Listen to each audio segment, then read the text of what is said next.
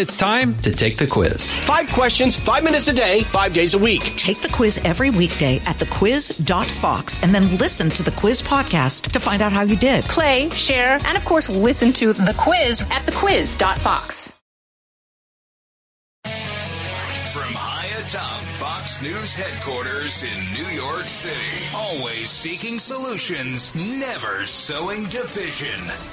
It's Brian Kilmeade. Hi, everyone. Welcome to the latest moments of the Brian Kilmeade Show. If it sounds a little different, if I feel a little different, if you're able to touch me, it's because I'm in the Midwest. I'm in Milwaukee, Wisconsin, for many reasons. First off, the GOP debate's going to be taking place here. About 8-9 months from now, next summer, we'll be back for the RNC, and this city will really be lit up. For now, we have 8 groups and 8 teams, 8 candidates on stage, but they're surrounded by their teams. Their surrogates have flooded the city. We're getting to see how the candidates are going to act under pressure, what their game plan is, how they're going to react to an audience. On the floor, we guess about 750 people will be there. They're going to be enthusiastic. They're going to be loud. It's not clear if they're looking to add any more. They'll have plenty of people that would like to be there. It's not clear if they want to fill up the whole arena.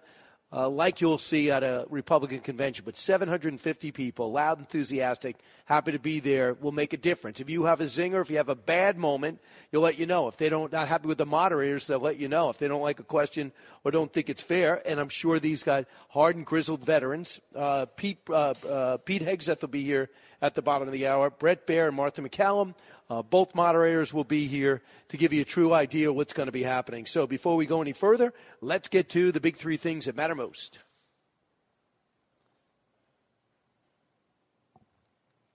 Okay. And now with the stories you need to know, it's Brian's Big 3. Number 3. If they withhold the documents and fight like they have now to not provide to the American public what they deserve to know, we will move forward with impeachment inquiry when we come back into session.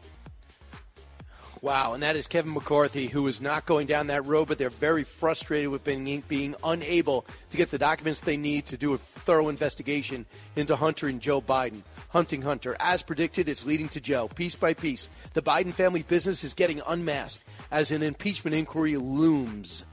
Number 2. There are some big developments coming out of the federal indictment down in Florida in the classified documents case involving the former president. We are learning that one of the key witnesses in that case flipped after ditching his Trump-affiliated lawyer. Trump on trial. We have not seen this before. And arraignment caught on tape. We will see it live in Georgia as the 45th president, who wants to be your 47th, fights for freedom. While in the backdrop, a Mar-a-Lago worker seems to turn on Trump months before the date months before you even get a date for him to go to court. Number 1. Bring it on. People can do what they want. I'm not running to be a contributor on cable news. What about landing punches on DeSantis? Real focus on our message. I don't play for second. I've never played for second. I'm just going to be me. Don't make it boring. Right, Asa Hutchinson. Debate day is here. We bring you the sights, the sounds, where we are in Milwaukee. The site of the main event is just across the way from me. I'm actually in the building now. You'll never get a second chance at a first impression. We will let you know who could explode and implode as the Great 8 take the stage. And keep in mind, you can always get the podcast, BrianKilmeadeShow.com. A lot of you go on vacation. You say you still want to hear the show. You're not maybe near your affiliate at this moment. Well, what you do is download the podcast. So Martha's going to be here shortly. So what can we expect? Well, a lot of things. First off, on the stats and the numbers. Donald Trump won't be here, but leads the pack. He's got 54% of the vote, according to the latest New York Times Siena poll. 17 for DeSantis. The rest are in 3-3-3. I'm talking about Pence, Scott, Haley, and Ramaswamy. But overall, on the real clear average, Ramaswamy is good enough to get into the center square with the governor of Florida, Governor Ron DeSantis. So congratulations to him. The problem he has is some of his foreign policy positions, unorthodox to say the least, and ridiculous to say the most. Some of them give up Taiwan in 2028 as soon as we get our chips manufacturing out of there, get rid of the Israeli special nation status in our relationship with them. Are you kidding?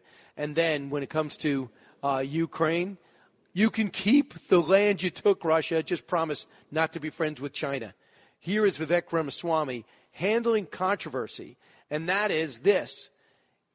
He says, the Atlantic wrote, that he thought there might have been federal agents on the planes that hit the buildings, the Pentagon, as well as the Twin Towers. Vivek trying to fix this yesterday. Cut 2. I think it is legitimate to say how many federal agents were on the planes that hit the Twin Towers. Like, I think we want it. Maybe the answer is 0. Probably is 0 for all I know, right? I have no reason to think it was anything other than 0. But if we're doing a comprehensive assessment of what happened on 9/11, we have a 9/11 commission. Absolutely, that should be an answer the public knows the answer to. Well, if we're doing a January 6th commission, absolutely, those should be questions that we should get to the bottom of. Well, there was a 9/11 investigation. There was a book written about it. It was released about it, follow-up investigations. I have never heard even an inquiry about federal agents on the planes that hit the Twin Towers. And he's saying probably 0, but he doesn't trust anything. So he's trying to clear that up with Martha. I talked to Martha last night. She feels as though he did. Here's an example, cut 3. Do you think there were federal agents on planes on September 11th? Of course not. Who were part of the attack on the Twin Towers? Per the clip that you just played, of course not was my point.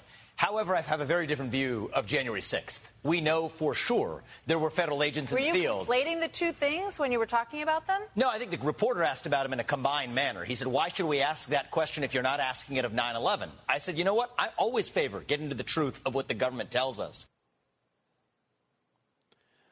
Wow. Listen, I understand being skeptical. I also understand that a lot of people watching this debate are skeptical of the government. Remember the Moscow, the whole Russian hoax. We know that. A lot of people don't believe that Donald Trump is guilty of anything that he has been charged with and thinks he's been overcharged, pure politics, and that plays into it. But I think he's got to continue to clarify what he said. Obviously, that's a huge insult to the American people to think, number one, that 9/11 was an inside job. Leave that to Rosie O'Donnell. Number two is there were no federal agents on that plane. What advantage is it for a federal agent to be on that plane? I don't get it. There were mostly Americans on the plane who lost their lives in a horrific fashion, let alone the people in the buildings, as we come up to mark another year since. And now we find out that KSM is back in the news because this guy's lawyered up and they might evade a death sentence, which is crazy because they asked for a death sentence when they wanted to Gitmo at first. What has happened since? This news just handed to me. The governor of North Dakota, Doug Burgum, injured playing basketball, according to another network, and the campaign tells Fox it's unclear if he'll be able to stand at the debate and say they will know more later. Man, it must be broken. I mean, number one, take a seat. Governor Abbott, sadly in a wheelchair, does everything seated. If he had to be sat, that would be another reason to stand out, by the way. You could be the one seated at the podium. Say, just get me a desk, don't need a podium, or a stool, right? I mean, I don't know, how bad could it be? It's a little crazy. All right, so what are they going to be focused on? You have Nikki Haley says she's going to bring it on. She wants an attack. Hit me with your best shot. Number two, you have Governor DeSantis wants to make it clear this race is between two people, Donald Trump not there and him. That's what he hopes. Governor Stitt of Oklahoma, one of his surrogates, walking around town saying it along with Chip Roy.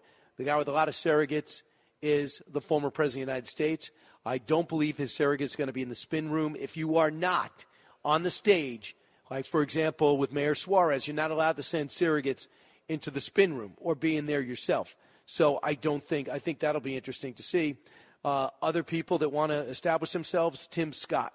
Here's what he was saying about the debate prep he's going through, cut 5. Mostly spending time studying, of course, but also in prayer, hanging out with family, and just really enjoying how blessed it is to be an American. I'm so proud to be an American.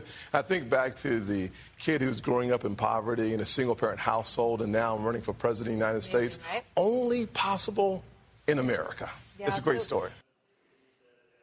Right. And look, we got 8 people on the stage, all talented, accomplished in their own way. It's going to be fun to watch them interact, knowing fundamentally they agree with about 85% of each other on policies. Implementation and past track record will separate them. So what do you think is key? Let's bring in an analyst point of view. Trey Gowdy, who will tell you flat out he's pulling for Senator Tim Scott, even if he hasn't fully endorsed. Here's what Trey Gowdy said on Special Report last night. And when he talks about writing something on top of the page, he's talking about Governor DeSantis. Cut 10. I think they worry about it a lot because I think it matters a lot. But I think if you're a candidate and your staff has to be likable at the top of the list, that you're probably already in trouble. What I would say to the candidates, if you want Donald Trump to show up at future debates, you have to make him show up. When you're up by 40 points, Donald Trump doesn't need to show up unless and until you make him show up. So to Dana's point, I'm sure Ron's going to get a lot of flack tomorrow. It's interesting to me that the front runner will be almost immune from attack, but the person in second place who's actually slipping a little bit will be the object of everyone's ire. There you go. And Trump will be out there, but Brett kind of indicated to me on television that we're not going to have a lot of Trump questions, and that's fine. 1-866-408-7669. When we come back, Martha McCallum will join me, one of the moderators, one of the stars of the evening, who will be really setting the tone to see if we can get these candidates to speak up and speak out and interact, and dare I say, fight. You listen to the Brian Kilmeade Show in Milwaukee. So glad you're here. Expanding your knowledge base. It's the Brian Kilmeade Show. From the Fox News Podcasts Network. Hey there, it's me, Kennedy. Make sure to check out my podcast, Kennedy Saves the World. It is 5 days a week, every week. Download and listen at foxnewspodcast.com or wherever you listen to your favorite podcast.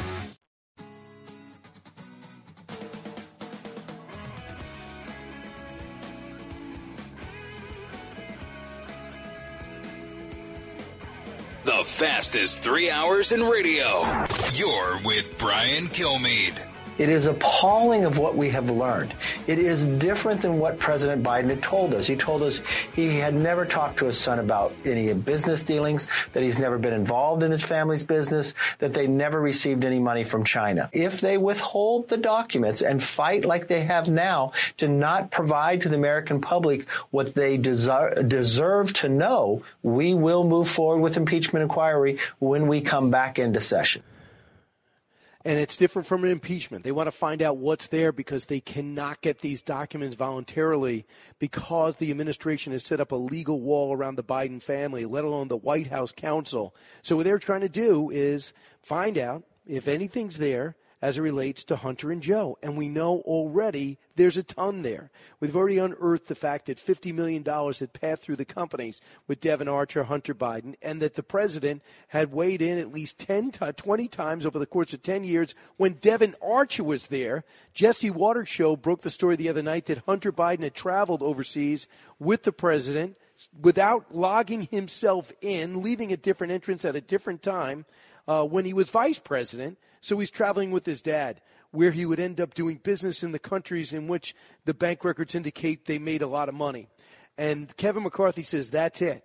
I've been asking for these documents for the longest time. An inquiry would allow me to go get that.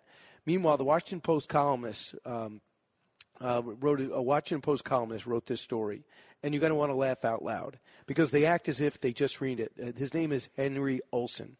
Olson shared his recent testimony after seeing Hunter Biden's business associate Devin Archer and hearing about it and reading the transcript. He says these allegations don't prove that the president did anything illegal. He noted that these claims suggest Biden was aware of Hunter's dealings and wanted to keep his son in the loop. Really? I had no idea. Haven't we been saying that for the last 2 years? Didn't the laptop indicate that? He went on. I have long dismissed the Hunter Biden story as irrelevant, a sideshow, but recent revelations have changed my mind. There's now more than enough evidence to merit a thorough investigation of President Biden's involvement in his son's business dealings. This is in the Washington Post. It's also clear that Hunter received millions of dollars from Chinese and Ukrainian businesses for which he could offer little to no prior experience. His value to them was clear. Get this. It was his relationship with his father. How many times have we said this? How many times have you heard the Sunday shows and other networks say, we know this has nothing to do. I'm sorry about that. I forgot we were streaming. I know this has nothing to do with Joe. And now we're finding out it has everything to do with Joe. We go on. The Hunter Biden saga started in 2020 when the New York Post reported the laptop story. In 2015, this took place. Apparently, he tried to set up a meeting between his father and the vice president and an executive of the Ukrainian energy company, Burisma. Really? And then he talked about the 50 intel agents. Isn't that right? Devin Archer, Hunter's former business partner, recently testified before the Oversight Committee. Hunter's value to these firms was the family brand. He presumed access to the vice president at the time. He goes on. This all might not be illegal. And Archer noted that the vice president had not changed policy to help Burisma, but it sure does stink. The House Oversight Committee also claims Biden used aliases in email conversations about Ukraine policy. Why would you do that? Now, John Carney, then press secretary, said, well, a lot of times these officials do it so they don't get hacked, to throw off people that are monitoring their email. If you can't protect a president or vice president's email, I think we're all doomed as a country, all right? He goes on. This doesn't prove Joe Biden was changing policy to fit with Hunter's client preferences, but it suggests he was aware of Hunter's dealings and wanted to keep his son in the loop. One could dismiss this as simply another tawdry example of access peddling. Maybe that's all, but only a complete investigation can ensure anything else. Ask yourself, why is the Washington Post letting a column like this appear? Maybe they see the president in Hawaii falling asleep while he's supposed to be listening to families, not talking to them, saying no comment when asked, how do you feel about an island being wiped out and people burned alive? How do you feel about that? Maybe they're realizing the only way off the main stage for the leader of their party is to do a real investigation of what he's all about.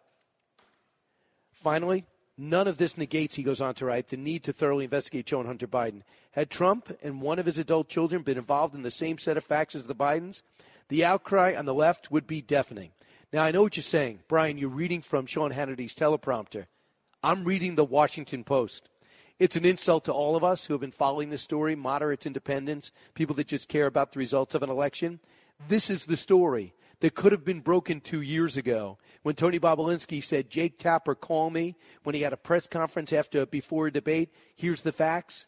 But instead, you believed the laptop was fake. You let your Facebook and all these other accounts cover for you, suppress the main stories, and you allow voters not to get the complete story in 2020 that they're just beginning to get in 2023. And I think that's all so significant. Here is Ron Johnson, cut 23. We know that Joe Biden is a liar ever since he plagiarized a British politician back in the earlier presidential campaign. We know that he talked to Hunter about his overseas business deals. Senator Grassley and I revealed that on a report. So Joe Biden is a proven liar. His corruption is obvious. The corruption of his family is obvious. The conflict of interest in Ukraine and in Burisma is obvious. It's just not obvious to the media. It probably is. I don't know how much more evidence is going to be required. But again, because of the good work of Jordan and Comer and Solomon and what the foundation of the Grassley and I laid down, we're starting to piece together that evidence. And it's going to, at some point in time, become so obvious even the corrupt and complicit media will have to admit it and start reporting on it. So that was Ron Johnson, who was so frustrated when they lost the majority. He was making such progress, he believed, on the Hunter Biden investigation. And the Washington Post chronicles everything he was able to discover and that we've been discussing on the show. I do have an announcement to make, too, and that is I had a chance to interview Viktor Shokin from Ukraine through an interpreter. Obviously, I had to tape it. Can't do stuff like that live. What he has to say about the truth behind his firing, the bitterness he has to Joe Biden, how he was poisoned 3 times and died twice. He lives in virtual poverty in Ukraine. And according to Miranda Devine, this guy was anything but corrupt. And the vice president was wildcatting when he decided to fire him. He wasn't just pushing forward with Barack Obama's policy. When we come back, the moderators of tonight's debate, Martha McCallum and Brett Baer. You're listening to the Brian Kilmeade Show in Milwaukee. So glad you're here.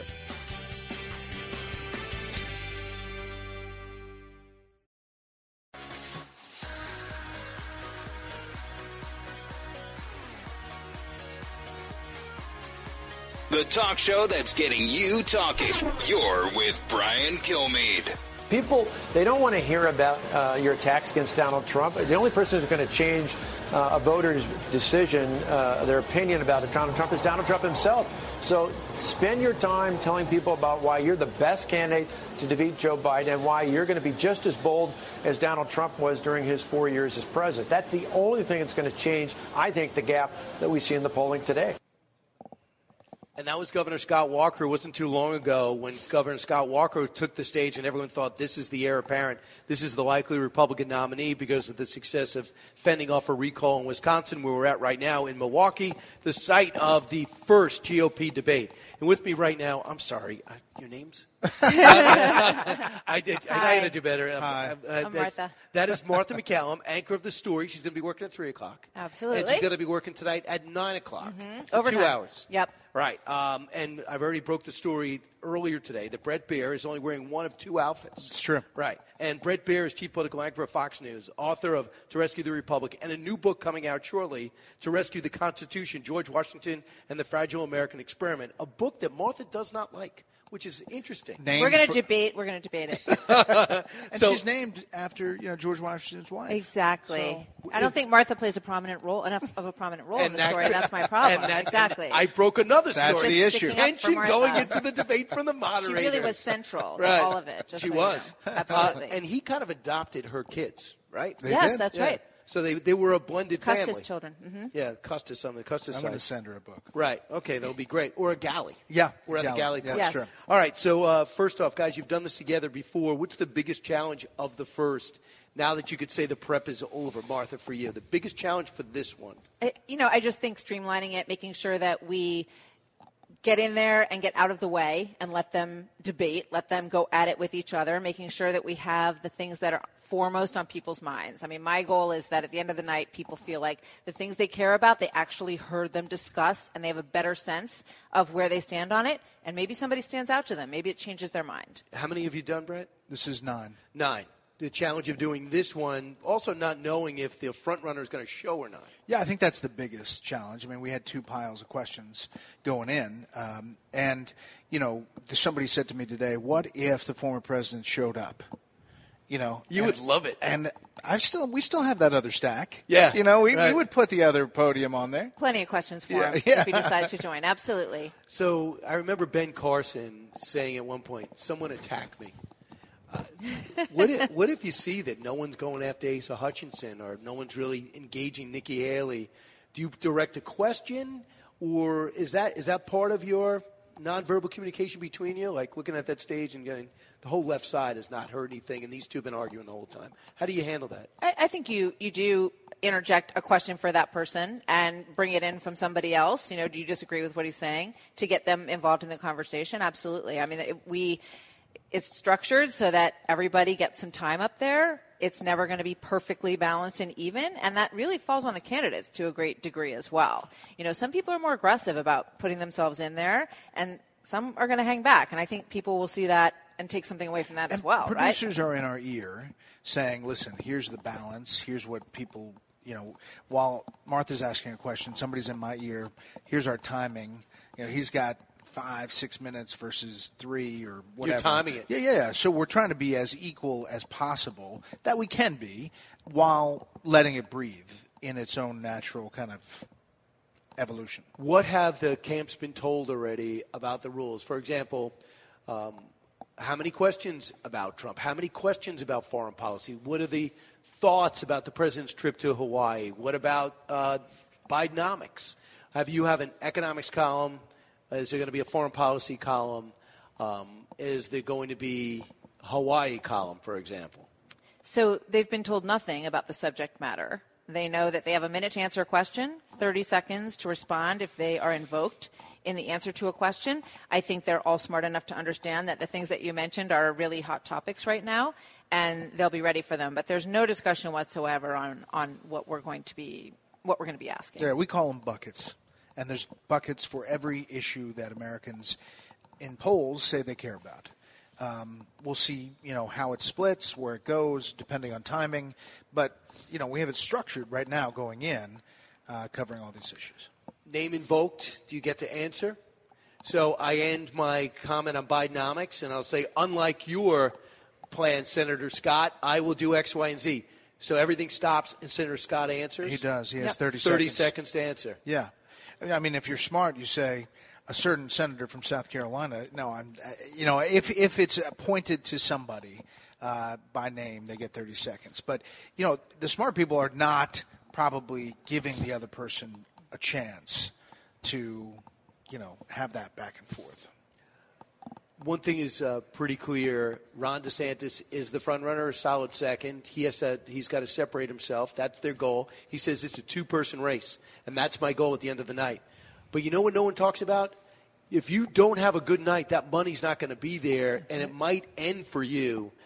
How important is that? Are you going to be looking for, well, whoever won, we're going to see what happened on Thursday and what they can honestly say is in their coffers. I think it's a great point, Brian, because one of the small groups who will be watching tonight really closely are these donors. And we know that, and, it's important because they need the money to go on and they need the money to gain that momentum, right? So we know in DeSantis' case and others that some of the money has sort of backed off a little bit and is waiting on the sidelines to see who emerges in tonight, certainly, and in what comes after tonight, to see where they want to put their money. So that's an important part of the equation. I mean, everybody wishes that money wasn't a huge part of presidential politics, but clearly you have to have the backers. Scott Walker said something interesting yesterday. He said the biggest mistake he made was thinking his record was going to get him the presidency. And he said, it got me to the stage. And I should have just been talking about what I would do as president. Is that a valid point, or is that a Scott Walker only point? No, I think it's a valid point. I mean, people are looking for authenticity. They're looking for selling the pitch of why they should choose you. They're not looking for a resume or a list of accomplishments. They can see that online. They need to feel it, by what you say on the stage. And, Walker is very reflective. I mean, I talked to him, too, about that time. And on paper, he was one of the best guys. But he could not get that across the finish line. Either could Tim Pawlenty of Minnesota. Yeah. Like, he was on paper what Republicans were looking for, but didn't deliver.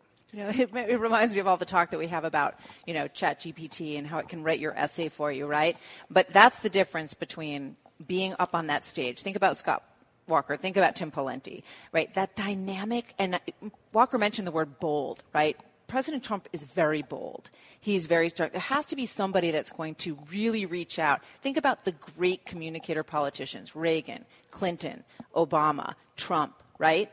I mean, that's a lot to contend with. That's a winning political formula, and it has to shine through, and it has to reach out of the TV set and have people go, oh, my gosh, that guy or that woman, she's got it. And I'm going to back that person. I don't want to get you scared, but I've talked to 2 or 3 candidates, and they said you never can go wrong attacking the press or the moderators. Newt Gingrich scored some points.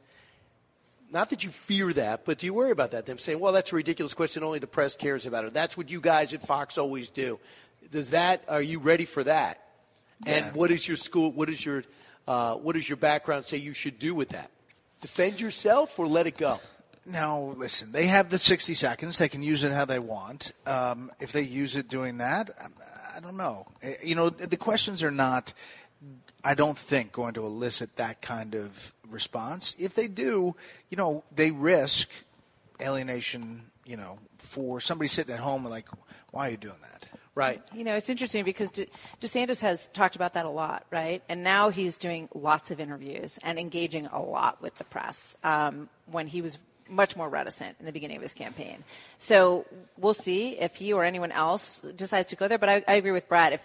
Why would you want to use your time talking about that? But, everything is fair game. And if they think a question's unfair, it's certainly they're allowed to say that. Now, there's a couple that they may push back on. Yeah, that's and okay. We're ready. Right. Stuart Varney has an accent. He wants to interview you next, but he wants you right now. Mm-hmm. He's got a very good show. Yeah. Varney and a good accent. Yeah. Right. And it seems authentic. It does. If you did a good job, besides your wife and your respective spouse telling you, what would be the review that you expect to hear about from from our management and from your family and from the audience? What would be a good review for you, Martha? Besides did a good job, what would you like people to say? I think that the questions were sharp and that they were specific and challenged the candidates, and that the result was that people felt like they got to know them all a lot better and had a clearer vision of who these people are. Tough but fair, and the moderators didn't get in the way. Right. And, again, I felt like I hit my zenith this morning when I broke the news about Brett having 2 outfits. Mm-hmm. You have how many outfits, Martha? 7. 7 outfits. You'll change 6 more times. Yep, I'm going to change 6. I broke 2 I'm stories going to be really today. busy. Yeah. It's unbelievable. All right, that's all the time I have. Now it's time for you to move to Fox Business, which more than likely will be a letdown. This might be the highlight of your day. And then again, it might not. Back in a moment from Milwaukee, Brian Kilmeade Show. All right. Newsmakers and newsbreakers. Hear it first on the Brian Kilmeade Show.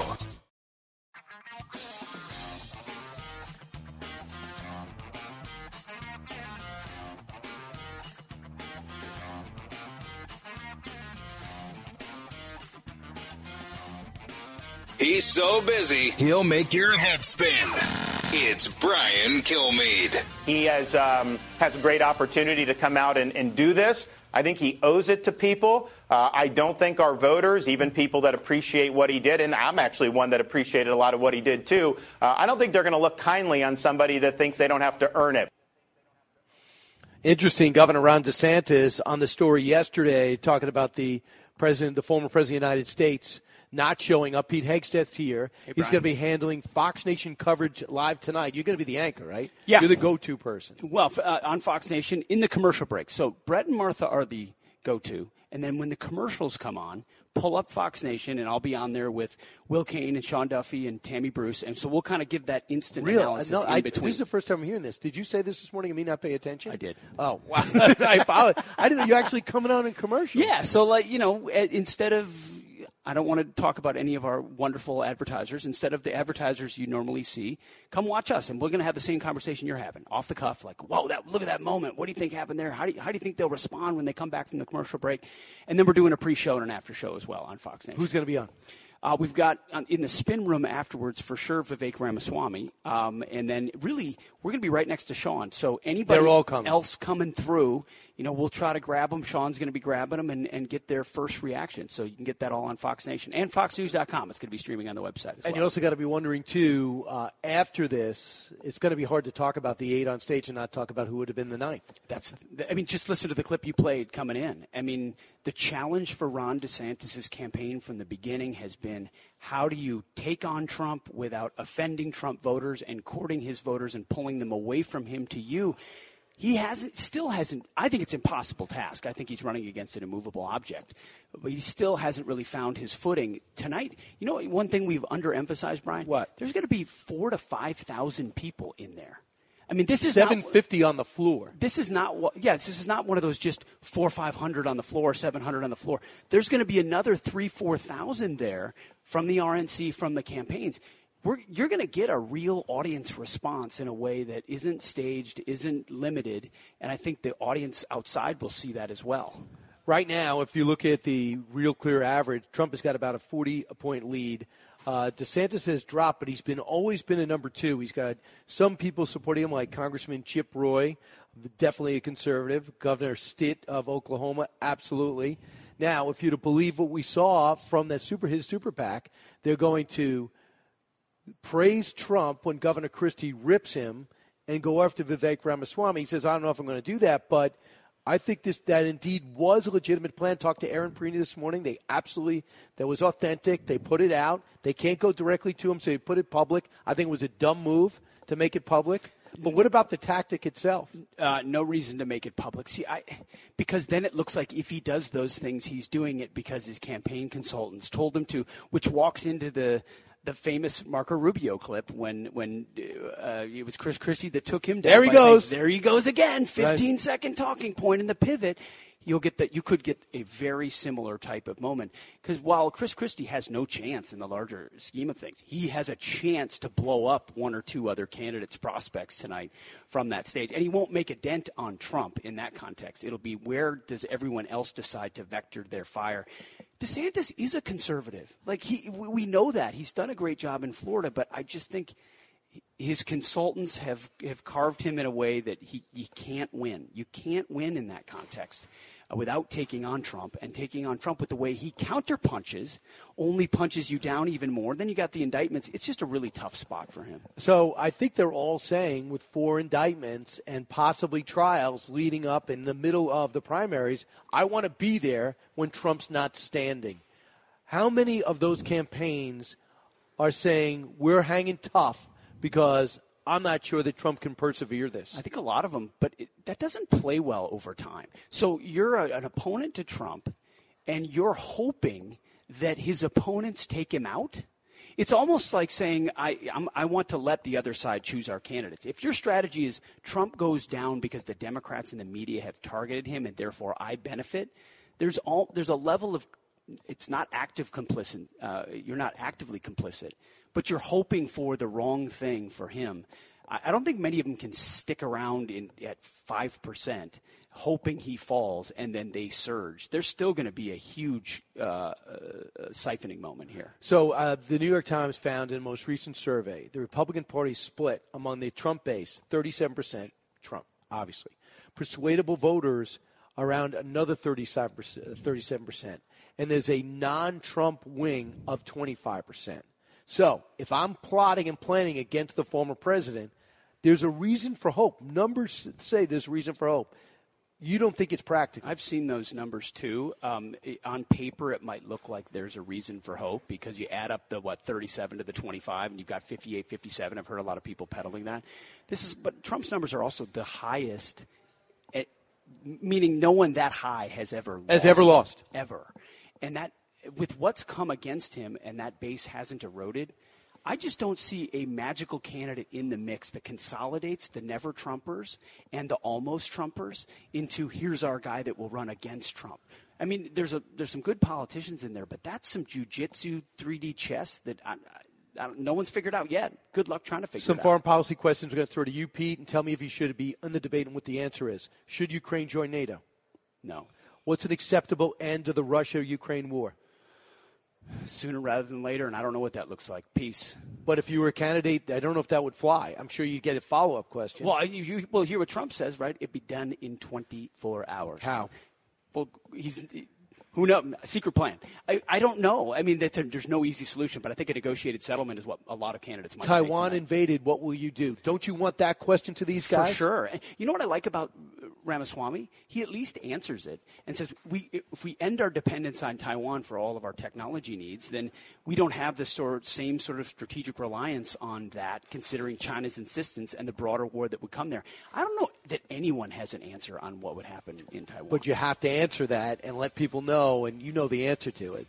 You make that a porcupine, knowing that an invasion is going to be brutal and that we'll do everything possible in the region to help make their life them miserable. Fortify themselves. And make sure they know they will be held to pay with your trade and with foreign relations and the rest of the world afterwards. I should run. You should, Brian. Why was I thinking? We've all been talking Can about I get this on that for a stage? long time. See you tonight on Fox Nation in the commercials. You don't need to buy another pillow. From the Fox News radio studios in Midtown Manhattan, it's the fastest growing radio talk show. Brian Kilmeade. Hi, everyone. Yeah, I used to say from 48th and 6th in Midtown Manhattan. That's where I usually am, and that's where the Brain Trust is. But right now, I am in Milwaukee, and the very arena where we're going to at 9 o'clock tonight, just a few hours from now, we're going to see the first GOP debate, and it's going to be exciting. Look, I'm going to be looking forward to September's debates and whoever's covering 3 and 4 and 5, no doubt. But there's something about the first to see who's going to last. I mean, there are people on Thursday who will basically phone it in. If you didn't make the debate stage, Will Hurd, Mayor Suarez, I don't know if you continue after this because the criteria goes up. Tudor Dixon's with me right now. As you know, she was almost the governor of Michigan, now an outstanding broadcaster in her own right. Karl Rove is standing by, just getting out of the shower. He needs me to fill 15 minutes, and then followed by Kellyanne Conway, 1-866-408-7669. Tudor, welcome. Thank you. Your thoughts so far, besides the humidity, and with summer, I'm not complaining, because we'll be freezing shortly. Your thoughts leading up to here, who's got the most pressure on their shoulders, do you think? DeSantis has the most pressure on his shoulders because this is a make-it-or-break-it night for him. But honestly, I would say the people that are at the end, the 1% folks, the Asa Hutchinson, the Doug Burgums, those people also have a lot of pressure because, like you said, Will Hurd may not be back, but these guys may not be back because if they don't have some sort of a breakout moment, they may not be back. Because money doesn't come if you don't break out. That's right. That's right. And we don't even know what happened to Doug Burgum this morning. So we're wondering, is he showing up? He's in the hospital right now, we've heard. We don't know if he's going to be at the debate. This could be very interesting. He hurt his playing basketball. He evidently twisted his leg. We don't know how bad, but can he stand? And the question is, if you can't stand, do you make the debate stage? Is that unfair to debate seated? I mean, I don't know. think it is. I think you make a big show of it. You have crutches, and then everybody's talking about you the next day. That's your campaign strategy. You have to be. I mean, if I'm Doug Burgum, I worked so hard, put all this money in, right? Sacrifice so much, and then I finally make the debate stage, and I don't see any scenario where it helps him not to get in there. No, he's got to be there, and I think he has to be there because he's a very interesting person that people don't know about. He's a self-made billionaire. He's out there. He's been running his state incredibly well. He has great policy, but we aren't hearing that. No one really knows who he is, so tonight is critical for folks like him. For nice people, are you going to have a hard time on that stage? Like Tim Scott, really nice, known as very even-tempered. Doug Burgum, I don't know him that well, but I've interviewed him about 6-7 times, watched him on pretty level. Chuck Todd saying the most insulting questions possible about how he's not answering the question about Donald Trump. Still very even. Is even bad in such like this? No, I actually don't think so. I think that when you come out looking smart and looking controlled, that's presidential, and that's what people are looking for. And that was something, even when I was debating, in our debate prep, I know people are making jokes about debate prep right now. Against Governor Whitmer. Right. You have to know what every scenario is, and I will tell you, Governor Ducey gave me the best advice when I was debating. He said, you know your answers. Listen to the other person's answers. Listen to Gretchen Whitmer's answers and decide how you want to respond to her and what she's saying. And that's what these candidates tonight need to break out. They need to show why they're different. So their debate prep has to do a lot with being able to listen and not be angry. Here is Governor Ron DeSantis on Donald Trump ahead of the debate and why he's not there. And he seems to be legitimately disappointed that he's not cut 6. He has a great opportunity to come out and do this. I think he owes it to people. I don't think our voters, even people that appreciate what he did, and I'm actually one that appreciated a lot of what he did too, I don't think they're going to look kindly on somebody that thinks they don't have to earn it. Your thoughts about that, and you being from the Midwest, is Milwaukee insulted when you don't show up after you qualify?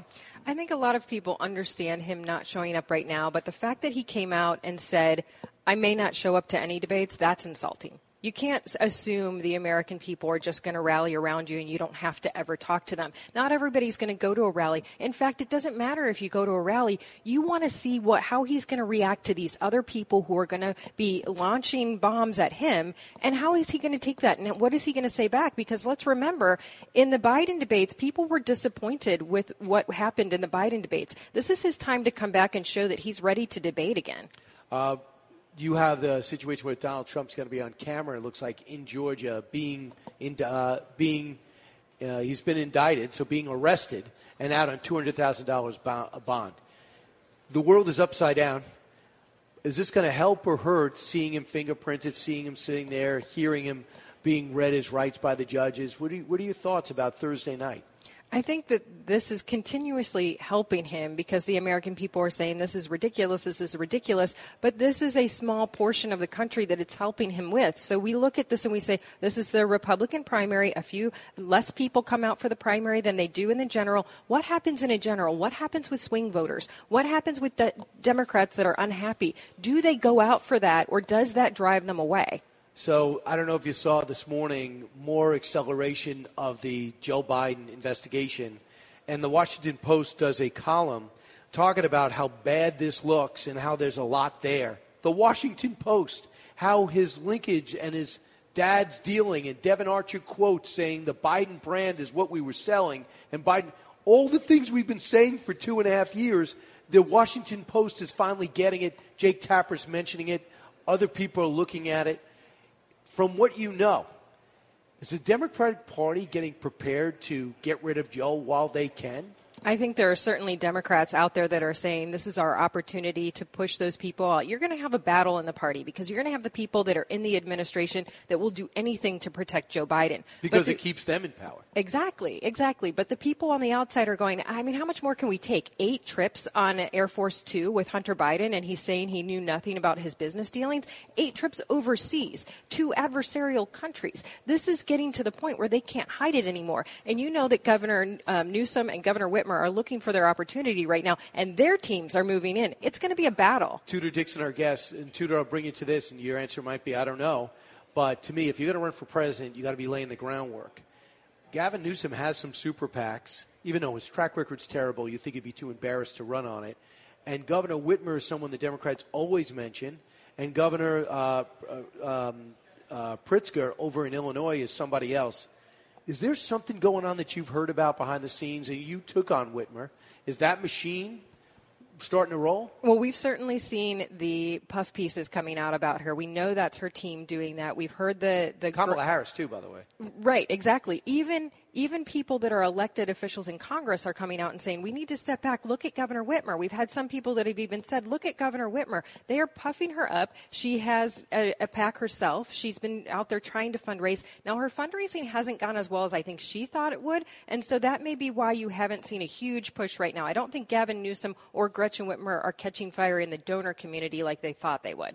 Your podcast, very successful. How do we get it? You go anywhere you get your podcast. It's the Tudor Dixon podcast. You can check out TudorDixonPodcast.com, but iHeart, Apple, wherever you get your podcast. So anybody who says you got to be running for governor shortly, the broadcasting thing's going so well, it might stop you from going for a rematch in Michigan. Hey, whatever I can do to help Michigan, though, I'm going to. I'm going to make sure that we get good candidates and that they win in Michigan. I'm sick of people saying it's a blue state. It's not a blue state. Okay, I'd like to see different first because Donald Trump won it in 2016, correct? Yes, he did. Absolutely. Tudor Dixon, thank you. When we come back, a guy named Karl Rove and a woman named Kellyanne Conway, Brian Kilmeade at the first debate in Milwaukee, Wisconsin. A lot of fun. Don't move. Expanding your knowledge base. It's the Brian Kilmeade Show.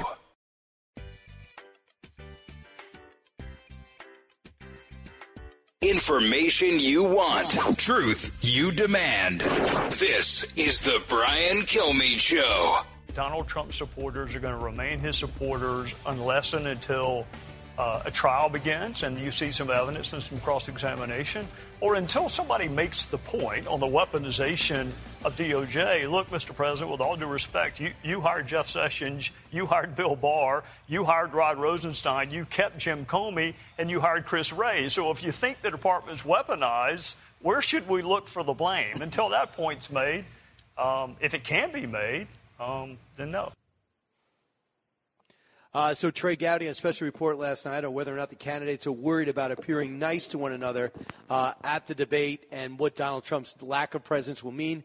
With me in studio, according to my studies, is Kellyanne Conway and Karl Rove. Neither have complained about the humidity coming through my garage door.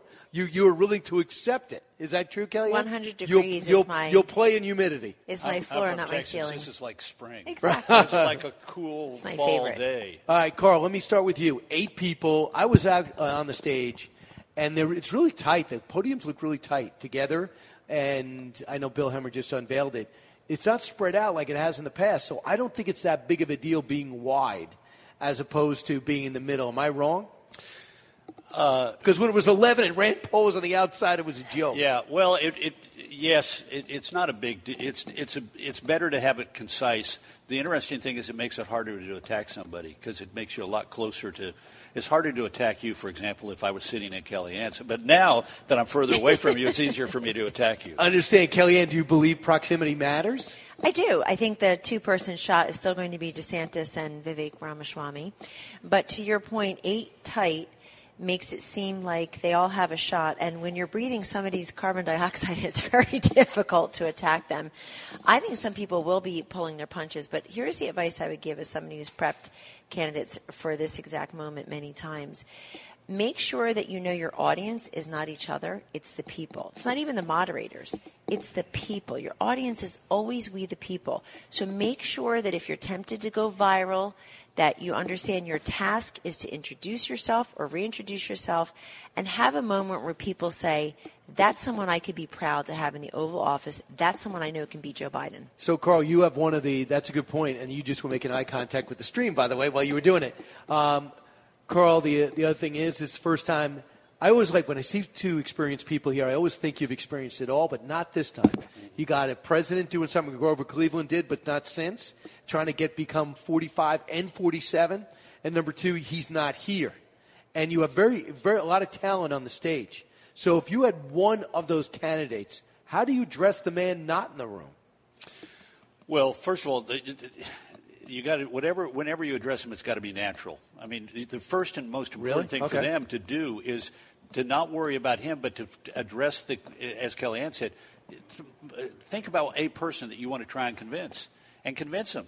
And if part of that is to say, look, I appreciate what he did, but he's got too much baggage, and I'm capable of serving 2 terms. Fine, but it's got to be natural. It can't be forced. He's not on the stage. People can disagree with his opinions, but if it looks forced, if they look like they're looking for a chance to do this, if they're reaching out in an inappropriate way, people are going to be saying, "Wait a minute, I tuned into this to figure out who you are and why you ought to get my vote. I didn't.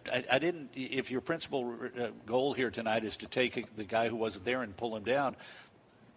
If they look like they're overreaching, they'll suffer with the voters. And the problem is, Kellyanne, I've not seen this successfully done. It's hard to win the nomination without the Trump base, which they say is 37%. So how do you do that and be the alternative without putting down the guy that prevents you from leaving your team and going to in a linear fashion, Brian, it's almost impossible to attack Donald Trump and then attract his voters. But this is a long war of attrition. And I believe people will stay in the race for a long time, a very long time. For that reason? For that reason. They'll think they can wear him down, or they think he can't outrun his legal woes. This is politics, so anything is possible. But what's different for Donald Trump than 2016 when I was a campaign manager is he owns electability right now. That was always his burden, especially in 2016, against 17 qualified men and women on the Republican side who he vanquished in the primary, and then against Hillary Clinton, who we were all told could not be beaten, just the way Senator Obama was told 8 years earlier. She's got it all wrapped up. So the unusual position for Trump right now is he's beating every single one of them in every poll. He owns electability. But if they can start saying that's not true in a general election situation and transport themselves, so far not a single one of them has successfully, in my view, done what they should have done and Ron DeSantis should have done in November, which is to say, I'm not here. You think I'm the alternative to Trump? No, I'm the alternative to Joe Biden. Trump's in their heads in a way where they feel like they have to go through him first to get to Biden. DeSantis absorbed $20 million worth of attack ads, Carl, before he even got in the race, which is a good tactic, I guess, for the Trump team because they worried about it, or they worry about him. Well, perhaps, but look, there's a disconnect between the former president's national numbers and his numbers in the early states. Remember, we don't take across the country the information about the candidates at the same amount and the same level everywhere all the time. In Iowa, New Hampshire, they're absorbing a lot more information about them, in part because they're seeing them more. Candidates are going to all 99 counties. People are going to the endless number of town hall meetings where they get to ask questions of the candidates. And so if you look at it, there's a gap growing between Donald Trump's numbers nationwide and his numbers in Iowa and New Hampshire. And particularly if you take him versus the field and the undecideds, in both nationwide, he's got a bigger number than. You see a vulnerability so far. Yeah. Axios has it out today. I'm sure you know this already. Nobody with this type of lead at this point in the primary process has ever lost. Exactly right. But we're not in the normal. We've never had a candidate who's under indictment in 4 states and out on bail. I mean, in fact, if you take a look at it, the problem is probably more for the general election rather than the primaries, but there are a growing number. Remember, he got 94% of the Republicans in 2020 and lost by 7 million votes. You start looking at the inside the numbers of people who think that he has done something criminal in either the classified documents, the Georgia case, or the right. It's 15, 16%, and then 20% undecided, don't know. So you got 30-some-odd% of Republicans saying, I either think he did something wrong or I'm not willing to tell you. Kellyanne, you have those same numbers, but a different perspective. Slightly. Let's just look at the early states. Let's just say the top 3, Iowa, New Hampshire, South Carolina. You can have a different winner in all 3. You can have Trump win all 3. Iowa, though, the winner hasn't prevailed as the nominee. Mike Huckabee won it. Joe Biden, I don't even know if he came in 3rd, 5th, whatever. It didn't matter. New Hampshire, Christie is on Trump's heels compared to everyone else right now, but I still think it's something like 34-14. But South Carolina is the fascinating one to me. Because in 2016, Donald Trump won about 33% of the vote in a very crowded field, but all 54 delegates. Jeb Bush dropped out right after that with 0 delegates. Is it a winner-take-all still? It's a winner-take-all state. Well, and that's the key. It's not allowed officially to be winner-take-all until after March 15th. Right. No state is allowed to be winner-take-all. But he won in the congressional districts in such a fashion that he won most of the delegates and then got all of the delegates after everybody else. He still leads in South Carolina. And he does. And if you're Nikki Haley, the former governor of South Carolina, you're Tim Scott, the current senator there, and you got Donald Trump beating you there, you have to rethink that. But it's a long way from that. The only thing I'll say is obviously Trump's, in his poll numbers, has become stronger with each of the indictments. Let's make very clear that if in your life you ever have a choice between being indicted and not being indicted, pick door number 2. Let's make that clear. But I think people do see him a little bit as persecuted, not prosecuted. They want a fighter. The best thing Trump has going for him is that he's done the job before. And when people tonight say you're a coward for not showing up, he's actually playing the front runner strategy. And I think his lawyers have probably told him, don't go either. But look, how they handle him, and I had this in a FoxNews.com piece today, the 6 things I'm looking in tonight's debate. And number 1 that I put there, Brian and Carl, along with what's their 5-point plan on the economy? Should they be a peacock and not an ostrich on abortion and learn how to speak about it to America? Education, healthcare, Russia, China, et cetera. But the first thing I say is how will you handle the front runner and former president who's beating everyone in every poll but is not here? So deal with him and then move on and show yourself as a visionary and an optimist. When we get back, what some legal experts are saying about the Georgia case, I find stunning. And then also a Mar-a-Lago worker seems to have flipped sides. Karl Rove and Kellyanne Conway are going to stick around unless I get on their nerves in the break. And it has happened before.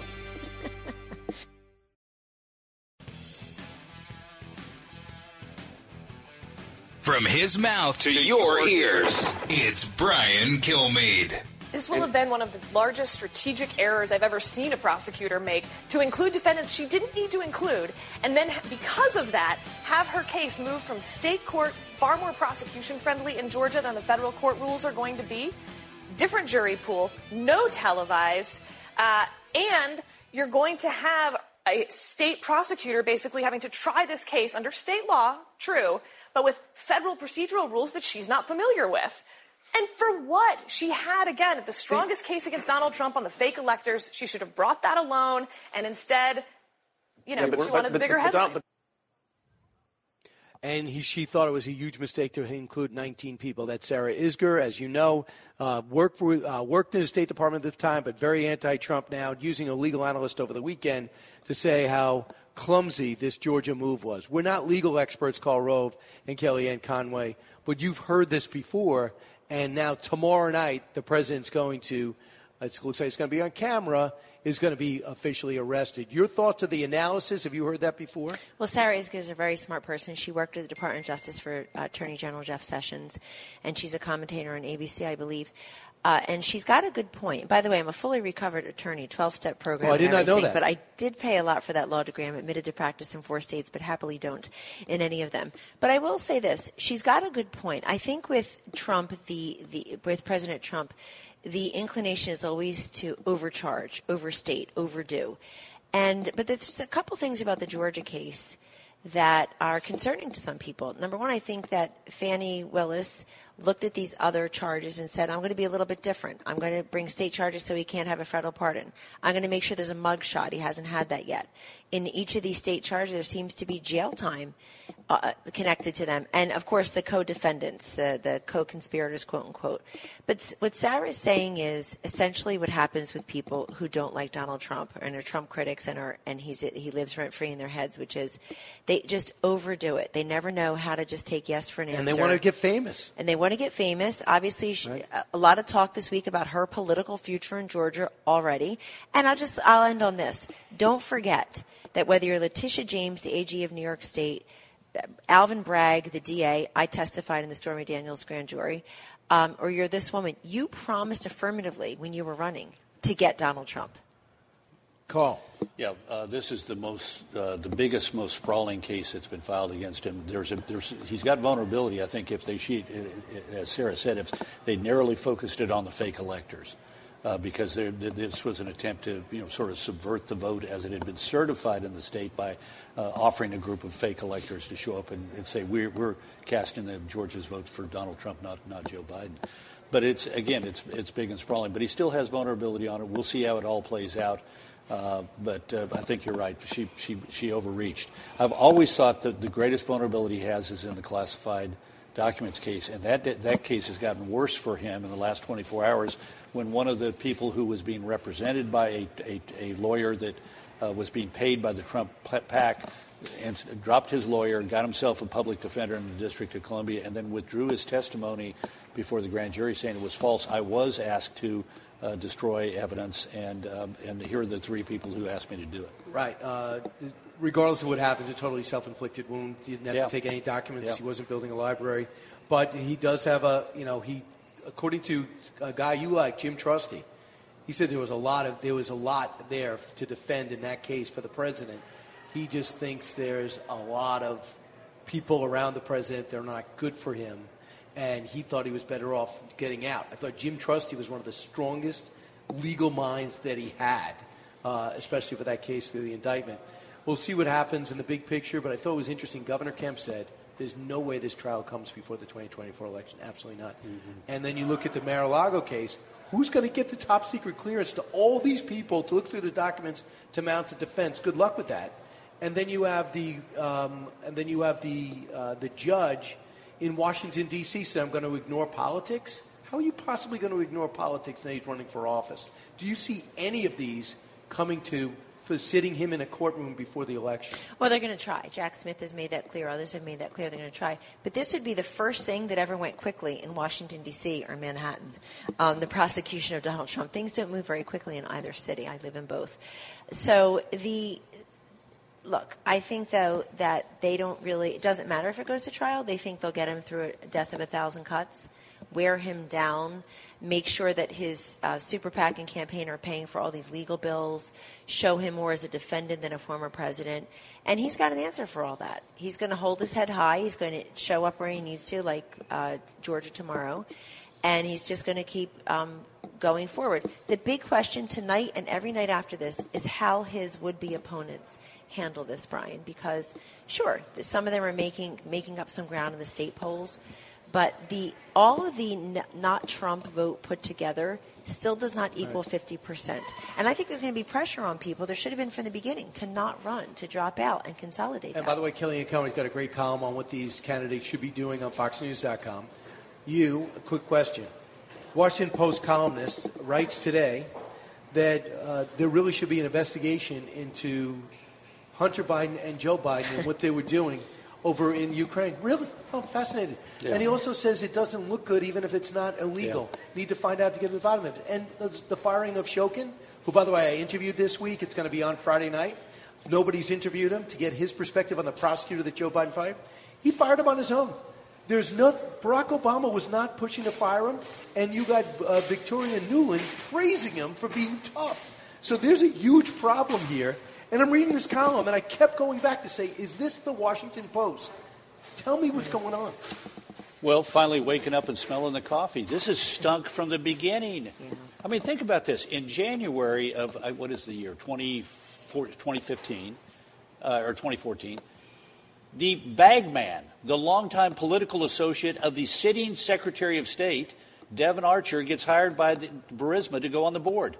Knows nothing about Ukraine, never been involved in corporate governance, knows nothing about the business that Burisma's in, the energy business. Why did they hire him? Because he was close to the Democratic Secretary of State. And he says, 3 months later, he says, what a good idea. Why don't we get the son of the sitting vice president who's in charge of the government policy to crack down on corruption in Ukraine?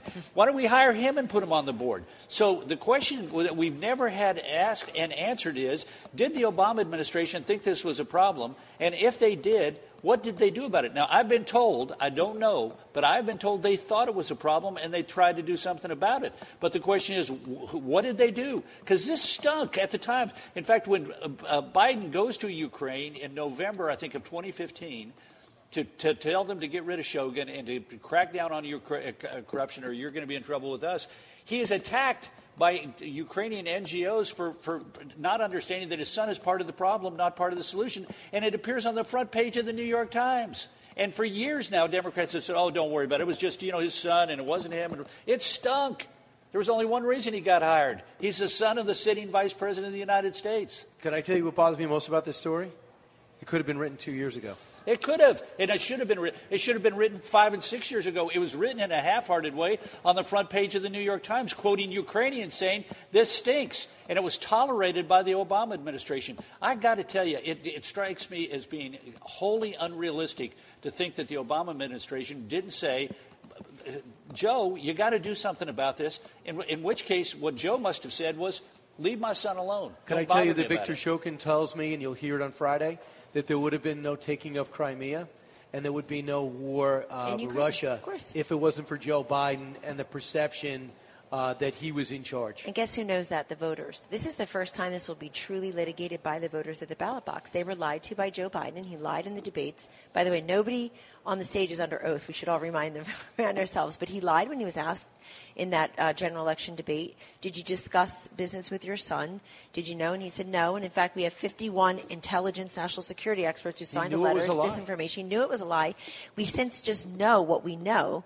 To Carl's point, is that he discussed business with his son and his associates at least 20 times, was on the phone. But this is important. Joe Biden may have no energy, but Hunter Biden had no energy experience.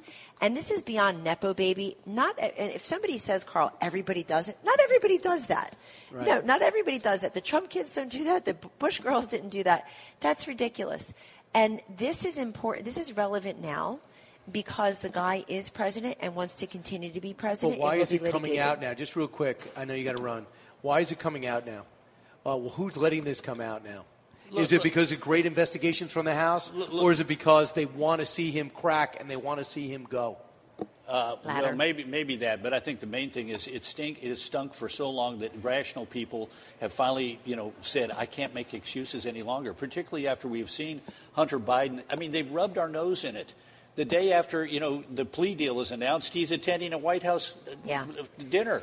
I mean, he's traveling with the president. He said, where's the money when asked? He goes, where's the money? Yeah. Bring it on. Go look for it. They're very brazen. This is important because Take Your Kid to Work Day is some Wednesday in April. It is not every day for a 53-year-old son. He's traveling with them to Tom Steyer's $18 million house. He's in Hawaii. We're told he's living in the White House most times. This is a problem for the country.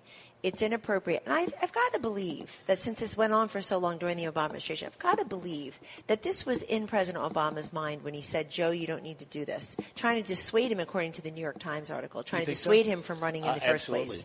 In fact, I'm convinced that somebody was sent by President Obama to have this conversation with Joe Biden, and Joe Biden said, don't talk to me about my kid, get the heck out of my office. And that's evidently what they say to him now. Here we are. Don't talk to him about him now, but that means they can't mount a proper defense. And then if you're going to keep doing that, who's going to defend you? If one of those 8 or 9 can't beat this administration with this track record and this past, they should be ashamed of themselves. Either party that figures out a new face is what they need on the ballot is the party that's got the upper hand for the 2024 election. Well, we'll see what happens. We're going to find out very soon because we're going to get a caucus in 5 months. And we're going to get a debate in about 12 hours. Guys, thanks so much. Thank you. Do you really enjoy yourself, Carl? Because I know Kellyanne did. I did. I had a great time. I sure did. But next time, though, button up your tie. You mean I blew my own dress code? Yeah, you blew your own dress code. You told me never to show up with the top button undone. There you are, right. And you're wearing your presidential cufflinks. You're dishonoring your presidential cufflinks by that. He thinks he's a millennial. Yeah, he's a millennial. I am trying to act young. Hip. I am. He's sort of a hip young guy. Exactly. And I need the rest of the day off if I'm a millennial. No, you never can't. Take off. You can't. All right, Carl Rove, Kellyanne Conway, great job. Harold Ford may be next, but we are looking at a living, breathing organism, which is Fox's coverage of Debate 2023. Both sides, all opinions. It's Brian Kilmeade.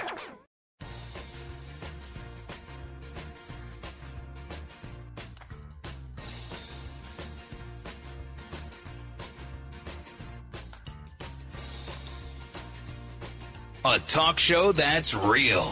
This is the Brian Kilmeade Show. There are things he can run on. I'm a little confused by the whole Bidenomics thing because you're trying to convince people of something. You're trying to convince them their own impressions about the economy are wrong. And so if you look, for example, at how Hispanic and black voters feel about the economy, they'll tell you it stinks. Now, they can keep saying, but we have the CHIPS Act. But we have the IRA. At the end of the day, you can't convince someone that how they're feeling about the economy is wrong. And that's what this election is going to come down to. And I get that they're trying to present a proactive message, but at the end of the day, it's very difficult, I think, to do that when people they simply feel differently. And that is Lonnie Chen from the Hoover Institute, who ran Mitt Romney's campaign.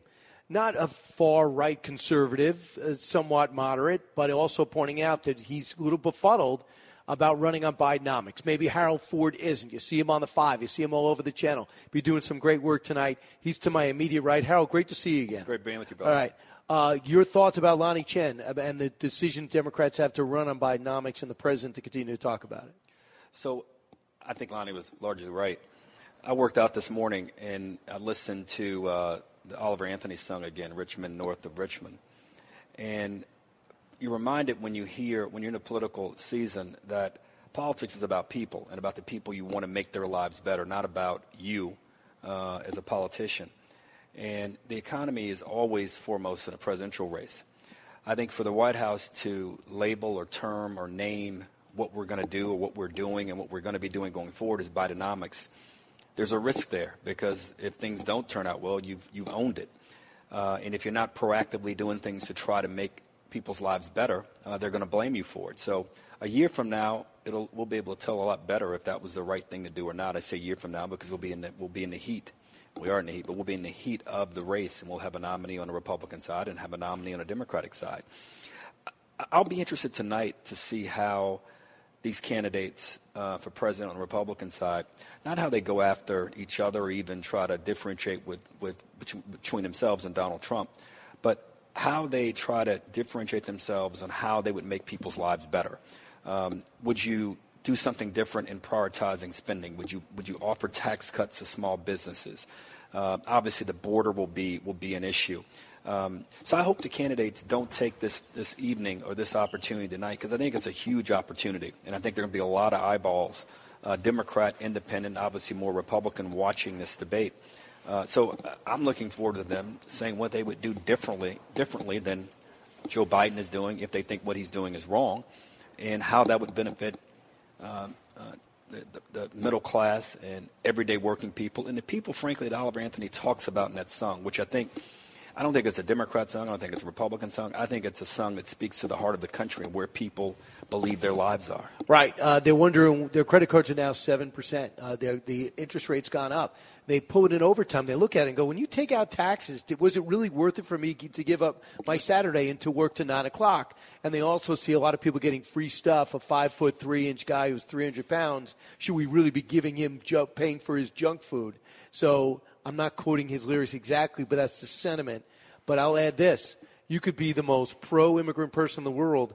I don't know how many people are for spending billions of dollars, $3 billion over the course of 2 years in New York City to pay for housing other people's citizens, as they might be the next Einstein or they might be the next bin Laden.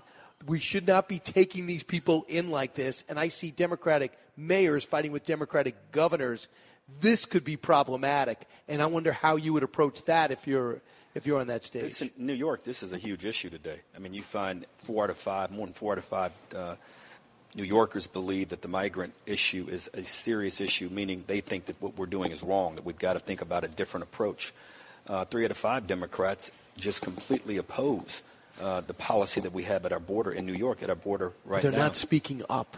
Well, they are, because they're answering the polling data. I don't think that people are rushing to the streets to enact a recall petition. Like Senator Kelly will say this is ridiculous. Cuellar is the guy who never gets off his horse, and he's been isolated by the Democratic Party. But I think this is why it would behoove the president and even the vice president, who's been tasked with dealing with this matter at the border, to deal with it. I think there's a set of solutions out there that are reachable that could attract bipartisan support. If Joe Biden were in the United States Senate today, and this issue was what it is today, if he were in the Senate, that Joe Biden, I know, would have convened 10 senators, 5 Democrats, 5 Republicans, to try to hammer out an agreement that could come to the Senate floor that could help solve the problem. But this one's in Lake Tahoe. But that's what they look. I don't mind him being on vacation, but this issue's has persisted long before he went to Tahoe. He's got to find an answer. If he does not find an answer, I don't disagree with you, Brian. The ramification will and the reverberation will happen November of next year, and they won't win. 20 seconds. I'm going to be at the diner tomorrow on this show and Fox and Friends. Who's the one person I'm going to be talking about? Your prediction? I think you'll be talking about two people, Nikki Haley and Tim Scott. Interesting. Can you record this, Allison? Make him seem like a genius. Thanks so much. Seem like I love it. I just got to make sure. Jury's still out. Thanks, Howard. From high atop Fox News headquarters in New York City, always seeking solutions, never sowing division. It's Brian Kilmeade. Hi, everyone. Welcome to the latest moment to the Brian Kilmeade Show. We are in Milwaukee. We are the site of, I almost said Super Bowl, but it is the GOP debate. And here's what makes it significant. I know what you're saying in your head. Well, it's just the first. There's going to be so many, but there's never going to be one like the first. It's a first impression. This might be the last impression for candidates that fall on their face, because if you do poorly, if you forget something, like the former governor of Texas, when you're about to say it, the money's not going to be there the next day. You really can't get out of the blocks. And if you didn't qualify for the debate, I don't see how you have any momentum to continue if you're Mayor Suarez, as talented as he is, or if you're if you just don't qualify, as many people have not, and that is Will Hurd, as dynamic as he can be. With me right now in studio is Britt Hume. We're on the stream, so he's going to be even more famous. Dana Perino at the bottom of the hour. Britt, welcome. Thank you, Brian. Nice to see you. Now, is your adrenaline flowing for this? Well, now that we're hours away? Well, finally something's going to happen. And we've been sitting around here in Milwaukee for several days talking about an event that hadn't happened yet. Right. Sooner or later you run out of things to say. I'll try to figure out a few things to say. If you don't mind, because I hate carrying the show myself. I'll do my best. Right. That's all I can ask. So I think the one thing, you have two moderators who don't want to be the story. That's important, isn't it? It is, and you're sitting up there, you're front and center, you're on camera all the time.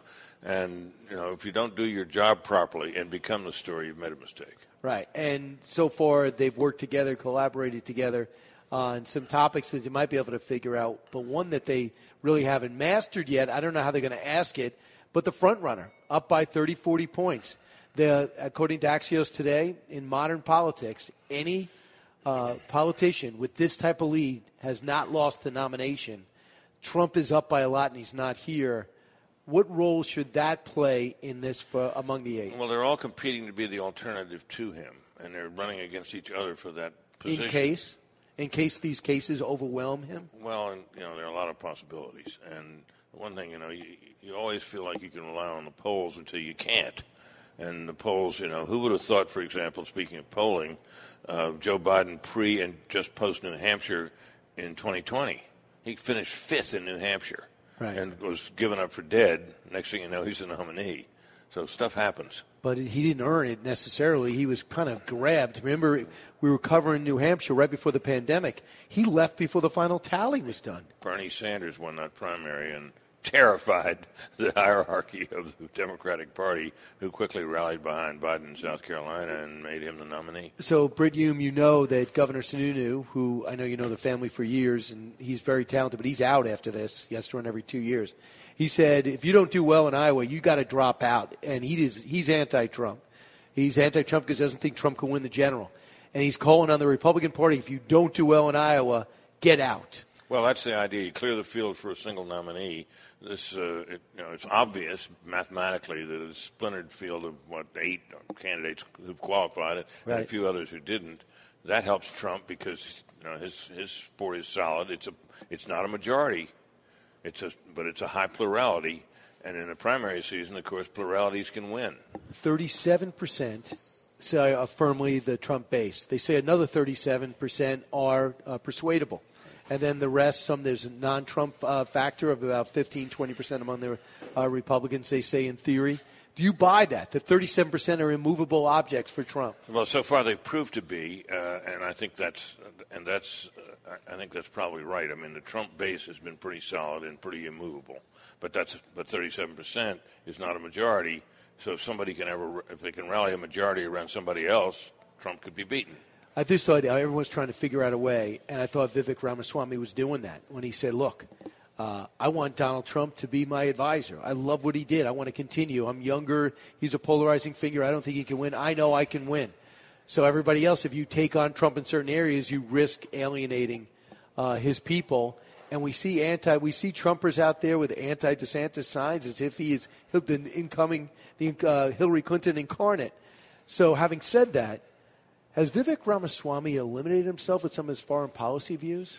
Well, I think he's gotten himself into trouble. He's made some rookie mistakes. He's new to all this, and he's just fantastically glib. I mean, he's the slickest talker that we've seen since maybe Barack Obama. Maybe Pete Buttigieg would give him a run for that, but nobody's talking about him now. But I think he's pretty polished. But you got to make mistakes. You haven't been doing this very long. In these areas, like talking about Israel and support for Israel, that's a very sensitive issue with a certain segment of the electorate. But it's a basic issue, Brett. But it is. But what I'm saying is, it's very sensitive, and you got to speak with real care. If you're going to address that issue, you got to speak with real care and be aware all the minefields are. And I'm not sure he is yet. So I want you to hear what he said to the Atlantic about 9/11. Cut 2. I think it is legitimate to say how many federal agents were on the planes that hit the Twin Towers. Like, I think we want it. Maybe the answer is 0. Probably is 0, for all I know, right? I have no reason to think it was anything other than 0. But if we're doing a comprehensive assessment of what happened on 9/11, we have a 9/11 commission. Absolutely, that should be an answer the public knows the answer to. Well, if we're doing a January 6th commission, absolutely, those should be questions that we should get to the bottom of. People say, wait a second, are you saying that you believe that American agents were on that plane? Yeah, that was pre-9/11, obviously, when it all happened. So we didn't have federal agents traveling on very many aircraft. So it suggests that he had something a little out of place in time. Right. He tried to correct it yesterday. Tell me if he did. Well, he tried to correct it there. Maybe it was 0. I think yeah. It's probably 0. But why bring it up? Well, that's the point. That's the thing. Well, why bring it up? Because you're young and you're a rookie and you make mistakes. So January 6th, I do think it would resonate when people say we still don't know everything that happened. January 6th, a horrendous day. I think everybody in the stage would agree with that. But when they say we're FBI agents there's a lot of people out there that said it's been overcharged and overdone.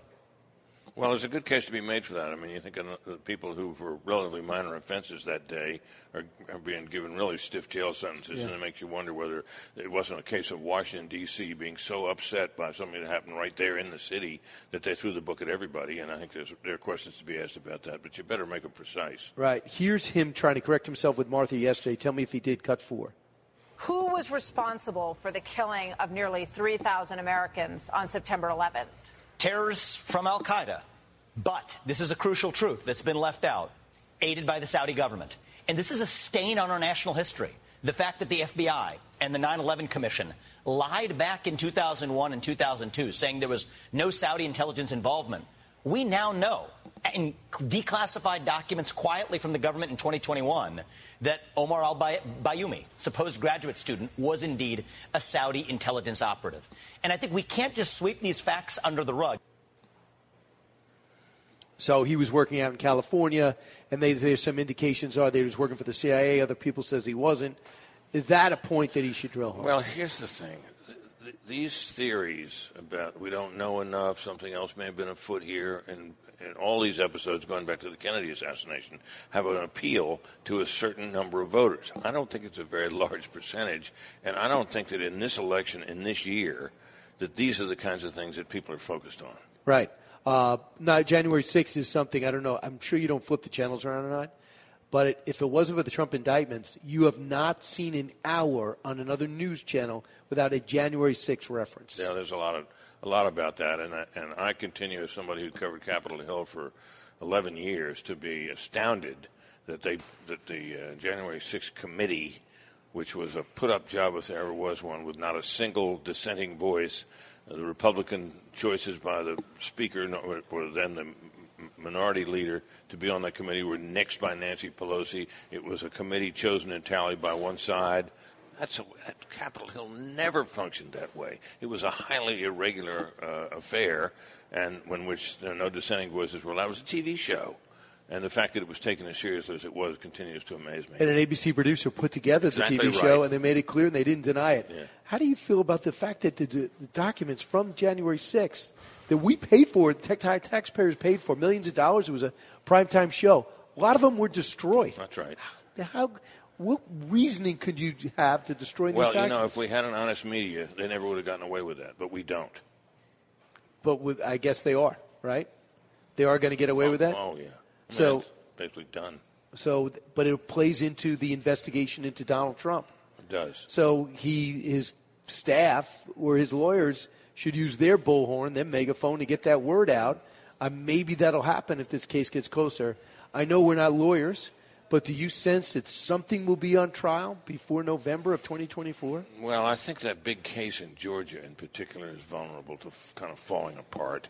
There are defendants in that case who have a good argument that doesn't belong. In their particular instances, Mark Meadows, for example, the former Trump chief of staff, that shouldn't even be in a state. He shouldn't even be tried in a state court. I'm not sure that whole thing holds together. And there's an underlying problem, which is it is all said to be part of a conspiracy to do what? To try to reverse the results of the election. There's no law against trying to reverse the results of an election. It's an undesirable act. I wish it hadn't happened, but it's not a crime. So it's a conspiracy to commit something that's not a crime. Mark Meadows says, listen, I was chief of staff on January 6th. Right. What I say is a federal issue. What I said to the president is a federal issue. I was working for the federal government. This is not a state court issue. And even legal scholars and other channels were saying he's got a good point. And if Meadows goes, the whole case goes. Well, it would be damaged. I mean, I think they found within this alleged. No, not froze up, but I mean everybody gets tried at federal court. Well, maybe that could happen. They said you can't have one and not the other. Well, you could if they're not federal officials. Here is Mark Short talking about the role of Mark Meadows. Cut 15. I don't think any of us relish witnessing what's happening to any of these people that we worked with. I think that in your last panel, I think it's fair to say that Mark was a ringleader of much of the events that happened around January 6th. He was somebody who was the president sought to find additional attorneys who gave advice different than White House counsel, and it was very central to the events that happened on that day. That's what I've heard in the past, too. Mark Short, chief of staff for the vice president. And having said everything you said and know how most Republicans feel, how does Pence handle this tonight? Well, he's in a jam because Pence is a very honorable guy. He is. A very straightforward guy. An experienced guy, well qualified in terms of his experience to be president. He doesn't excite people. And I think people see him as plain vanilla and part of the other administration. And at the same time, that is one of his qualifications, but it's a drawback. He says, it's not the only thing I disagree with the president on. I don't like his stand on entitlements either. I wasn't pleased with the amount of spending during his administration. I don't know if that's going to resonate. And I also think that you got to give him a mulligan a little bit during the pandemic years. You do, perhaps, but I don't. So far, I don't see him getting it. I'll never forget when I took over as an anchor again in 2016 for 2 months. Hardest thing I ever did. I was too old to do that, but I did it. I tried to do it anyway. In 2016? In 2016, and I had Pence on one night. Now, I admire Pence. He's a good guy. It was the dullest interview I've ever done. It was not.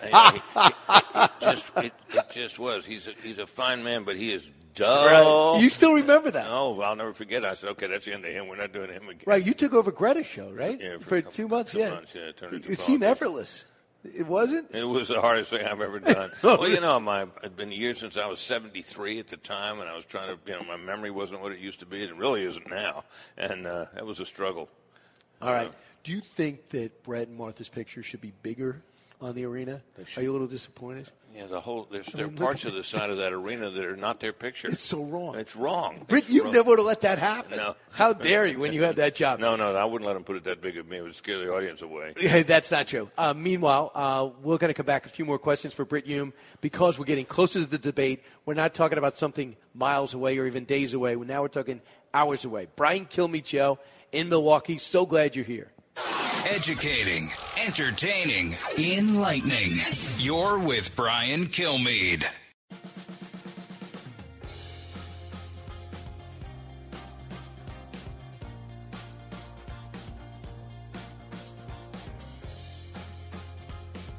A radio show like no other. It's Brian Kilmeade. Glenn Kessler from the Washington Post had a fact check about Joe Biden from earlier this month. Noting that Hunter Biden admitted in court in July that he was, in fact, paid substantial sums from Chinese companies. Kessler wrote, Hunter Biden reported nearly $2.4 million in income in 2017 and $2.2 million in income in 2018, most of which came from Chinese or Ukrainian interests. But this directly goes against what Joe Biden said in the debate in 2020 with Donald Trump. Jake Tapper, with a revelation that we talked about in 2020, him talked about in 2023 just a few weeks ago. Britt Hume with me now. Britt, big picture, this story is now moving at a pace that we could have moved, that we moved with 2 years ago since the House went to Republicans.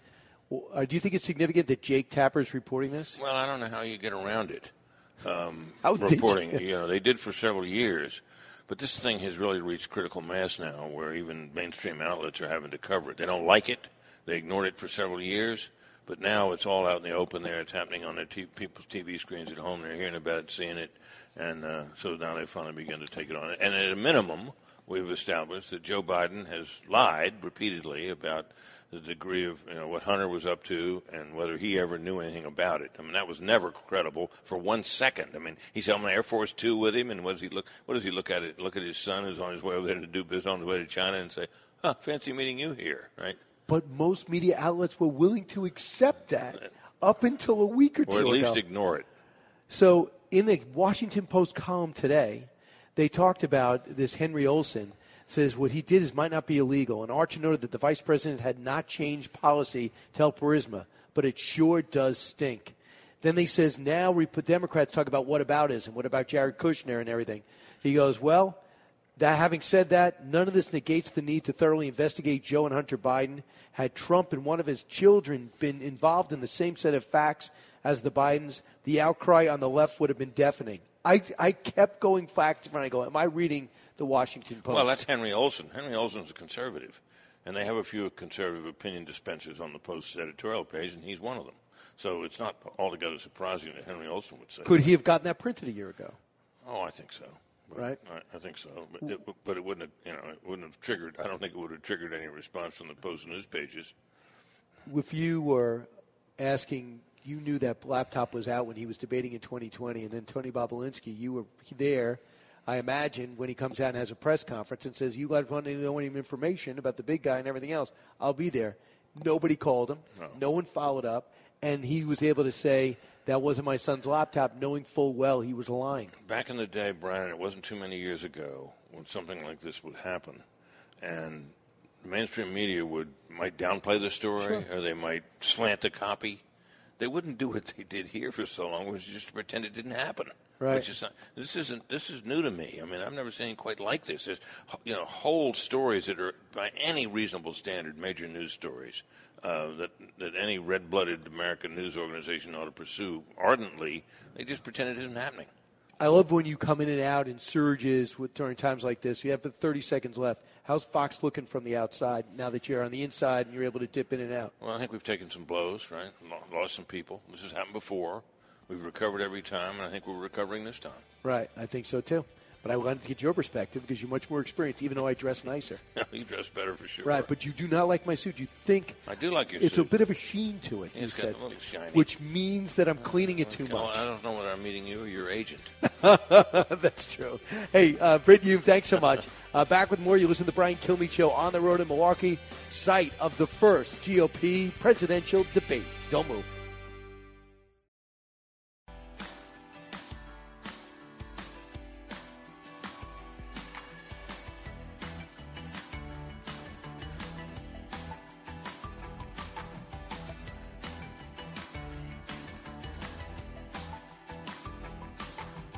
The more you listen, the more you'll know. It's Brian Kilmeade. You know, it's funny. The same sort of strategy is coming up now. Do you attack Trump or you don't attack Trump? So when I was in the debate, there were 16 on the stage, and I was in the far periphery, and my staff said, whatever you do, don't attack Trump. And so the very first question, what did I do? I attacked Trump. And mainly because if you're sitting on the periphery of the stage, you don't get as many questions, you don't get as much time, and your only chance really is to jump in and go after the front runner. So I go against all the logic that people say don't attack the front runner because he's popular. Sure, he's popular. But there will be things you have to argue that you can do better than Trump, and if you can't make that argument, you don't have a chance. That is Senator Rand Paul talking about being on the end of the stage. I can't believe that. 16 people? I thought we had 2 levels of debates. With me right now is Dana Perinos, fresh off America's Newsroom, all part of our election coverage throughout this election season. Dana, first off, your reaction to Rand Paul giggling about the fact that don't attack Trump, attack Trump. He's not going to be here. But what do you feel, after talking to everyone you've talked to over the last few days, should be the right tact when it comes to the front runner?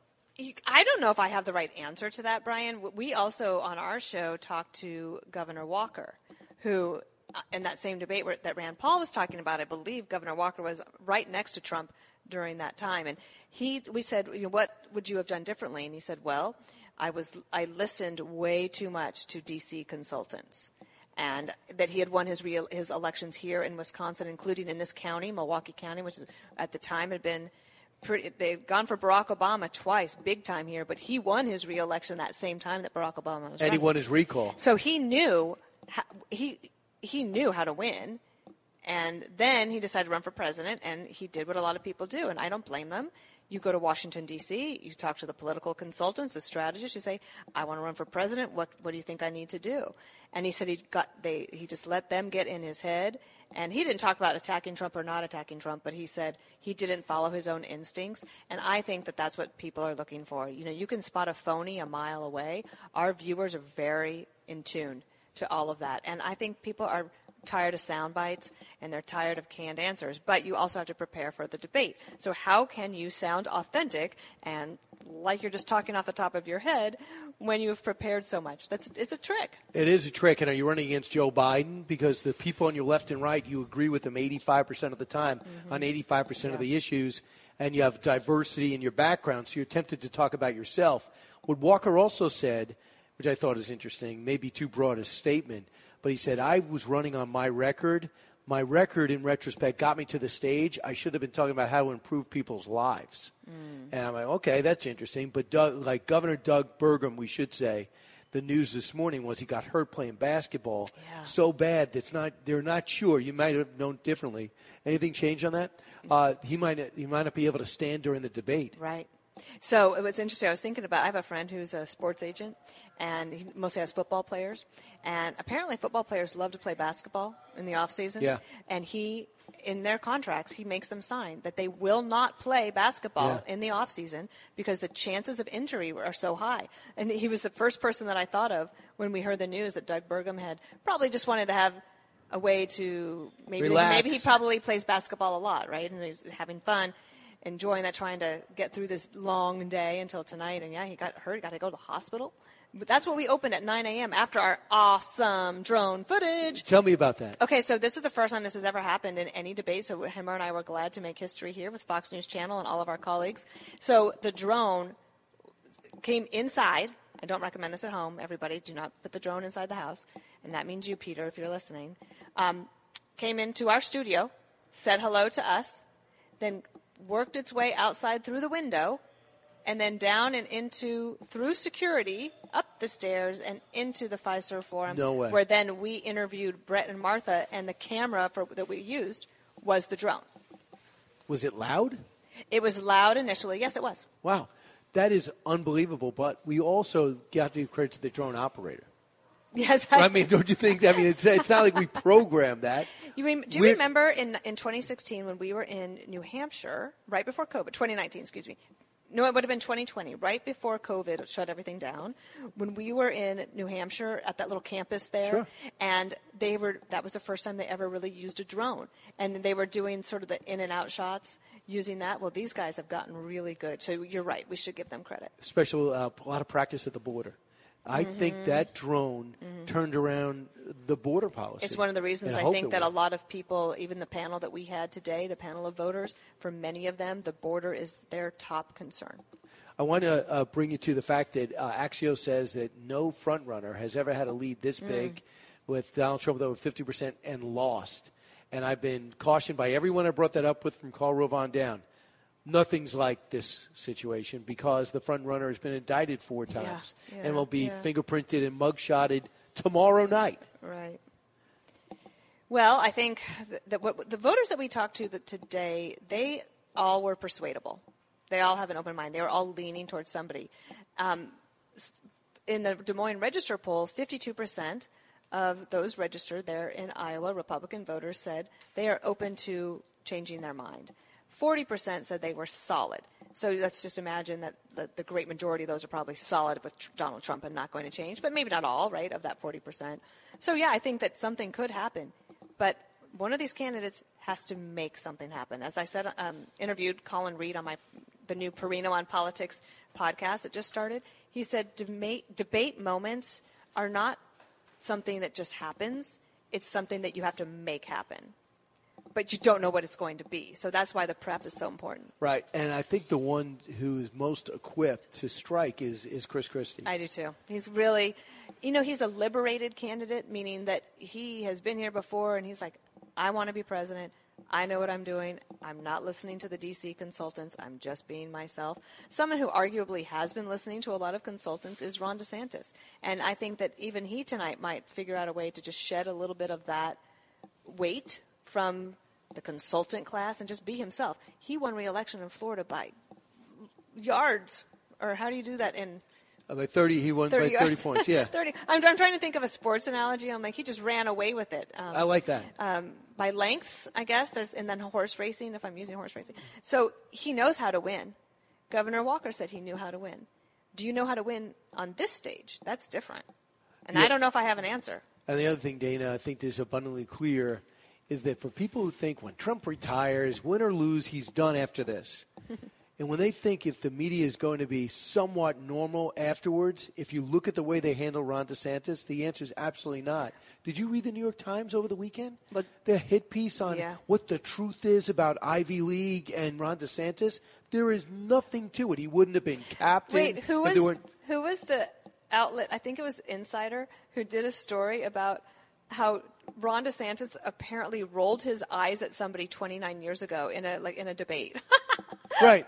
That was the actual headline. And then with him as a school teacher for a year, was he too friendly with kids? Remember what they did to Romney? Remember they said he was a monster. Look what they did to Brett Kavanaugh. I mean, yes, of course. And actually, the Biden team and the Democrats want to run against Donald Trump. They do. And do you remember when it looked like Ron DeSantis was getting a little momentum earlier this year? What did they do? The media started coming after Ron DeSantis in a big way. And so did President Trump. So DeSantis was taking it from all sides, and his numbers have shown it. I went to an event that Ron DeSantis was being featured in Nassau County, Long Island. And he was being heckled like he was Hillary Clinton. And there were Trump guys. And they protested and beat him. Why? I understand you don't want to vote for him, but you're protesting a guy who is as conservative as it comes and is looked at as a Republican star. I could not wrap my head around it. And then they said to him, you got to get, and some of these officials told him, get used to it because the Trump people come at you like that. The Republicans run a real risk here of a nasty primary lasting for a long time that will destroy a lot of these potential good public servants. Down the line. Yep. Kellyanne Conway said if he wanted to do the right thing, he would run in 2028. Who, DeSantis? Yeah. But I also think that whole Chris Christie principle of a year in, they asked him to run for president. He said, I'm not ready. And he has never really had that moment again. Yeah. It's hard to recapture that moment, so timing is everything. Right. I want you to hear what Trey Gowdy said to others who are complaining about Trump not being there. Cut 10. I think they worry about it a lot because I think it matters a lot. But I think if you're a candidate and your staff has to be likable at the top of the list, that you're probably already in trouble. What I would say to the candidates, if you want Donald Trump to show up at future debates, you have to make him show up. When you're up by 40 points, Donald Trump doesn't need to show up unless and until you make him show up. So to Dana's point, I'm sure Ron's going to get a lot of flack tomorrow. It's interesting to me that the front runner will be almost immune from attack, but the person in second place who's actually slipping a little bit will be the object of everyone's ire. Is he right? I love listening to Trey Gowdy because I feel that he thinks a lot. Right. And talks very little, right? You don't see him constantly. So whenever he's on the radio, I like to listen to him. When he's on TV, I like to watch him because I think he's got a great point, especially the part where he said, you have to make him show up. You got to make Trump show up. So I think one of Trump's positions is that if he's so far ahead, why does he have to come? There's a lot of downside, and plus he's got the legal downside. He has not shown any discipline that I know of when it comes to not talking about these cases. Now he's got 4 judges telling him not to talk about these cases. And which is going to be an impossible thing. And I think that even some of the judges have recognized that. Like the judge in D.C., right? She said, that's unreasonable to think that he's not going to talk about this on the campaign trail if everybody else is, and he's a candidate. So it's a sticky wicket. Cricket. I never heard you really make that analogy before. Is that from cricket? Where do you think the bigger story, I think, is Joe Biden? And I was at the White House last week and just talking to some of the reporters there. They have said there's something going on. He has slowed down over the last few weeks more than he had over the last few years. And if you saw him walking in Hawaii and you see him falling asleep at an event, I know it's different time zones. You see that he's nowhere to be found. This is 3 vacationing all the time. I know they're entitled, but I wouldn't think in an election year that's maybe in your best interest to go from there, from Hawaii to Lake Tahoe. 2 comments, no comment about Hawaii. Ron DeSantis, I believe it was yesterday or recently, he was doing an event, one of these campaign events, and he said about Biden, I'm not going to let him have the luxury of sitting in the basement, which is similar to what Trey Gowdy just said to all the candidates about Trump. Like, you got to draw him out. You have to make him have to work for it. Again, how do they do that? I don't know. It's interesting that what you do is you start beating him and make him go campaign. The Democrats feel pretty confident. We had Jim Messina on, who used to work for Obama, and they feel good. They feel great. Even with this Joe Biden, with the economy like this, interest rates so high, gas going up. I could certainly make the argument the other way and say, Jim, what are you thinking? Are you crazy? But I find him to be somebody who also liberated, right? He's not working for any particular candidate. There's no reason for him. Of course, maybe he'll spin a little bit for the Democrats, but he feels solid. And sometimes it's hard to put yourself in their shoes and think, well, what are you talking about? Because the way I look at things, I'm like, wow, you've got all of these terrible things, including that Bidenomics isn't working in terms of either a message or for actual people. But he's actually running on it. Isn't that something discordant about that? I have a feeling that in the next 6 weeks, you're going to see them have to make some sort of a change on the economy. The economy is the number one issue for people. Do you know what was interesting, Brian? For the panel that we had, for the 2 young people that are in college, the economy was their top issue. And one of them, his name is Kevin, he said it's been alarming to watch inflation increase while he's been a college student, and they're very worried about their futures. They think they're going to get hamstrung with a ton of this debt, and that they're basically going to try to achieve the American dream wearing 20-pound weights on their ankles. The president actually seems to me to be buying votes by continuing to go for some type of student loan forgiveness, because he's got that window of young people who evidently are leaving his side, and one way to do it is to be the guy fighting to forgive a loan. They've had 2 years of a pause of not paying it. That is a big benefit, don't you think? Well, I think that, one, it's unconstitutional. The Supreme Court already said so. So they're trying this again because they have overpromised and are under-delivering. Right. That's the exact opposite of what you want to do in politics. What are you going to be doing tonight? Well, okay, so I'll be on the 5. Harold Ford Jr. and I will be on the 5 from here. And then Bill Hemmer and I will kick off the debate 8:30 p.m. Eastern. Pre-game show? Hype show. Hype show. Hype show. Okay. And then, because I don't have to do analysis after the debate, for the first time ever, I get to sit inside and watch. Oh, you're going to sit in the arena? I hope so, yeah. Nice. All right. I hope to see you there. Okay. Dana Perino, thanks so much. Thanks, Brian. This is a very long day for you, but this will be the highlight according to all reports. Oh, yes, absolutely. Kilmeade Radio, right. 100%. I don't need a second source. Back in a moment. Coming to you on a need-to-know basis, because, man, do you need to know. It's Brian Kilmeade.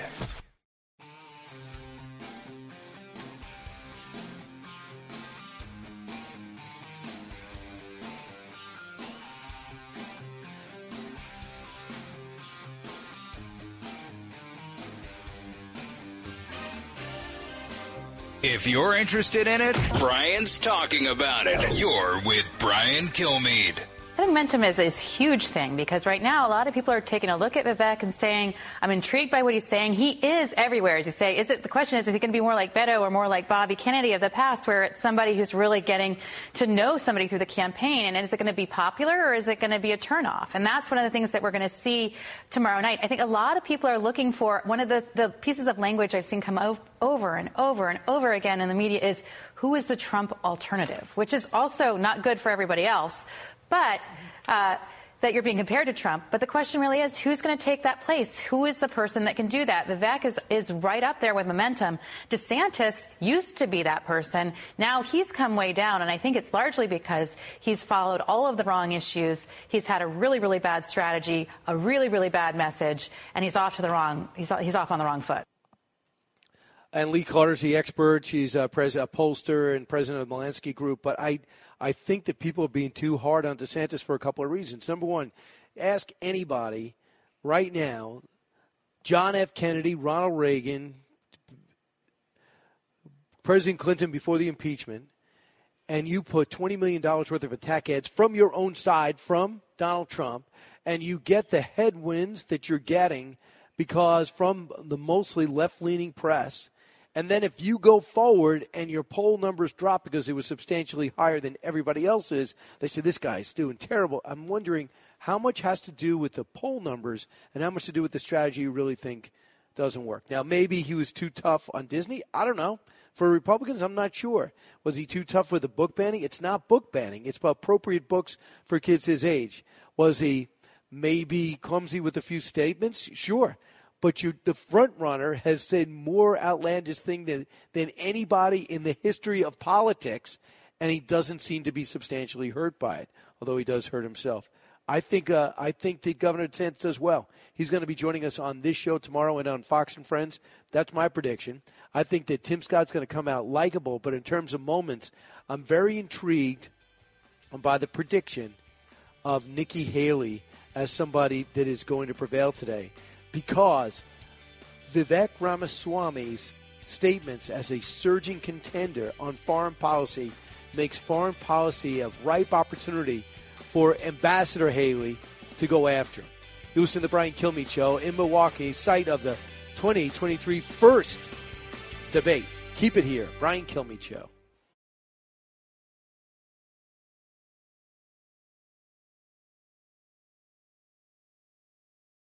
From the Fox News Podcasts Network. Subscribe and listen to the Trey Gowdy Podcast. Former federal prosecutor and four-term U.S. Congressman from South Carolina brings you a one-of-a-kind podcast. Subscribe and listen now by going to foxnewspodcasts.com.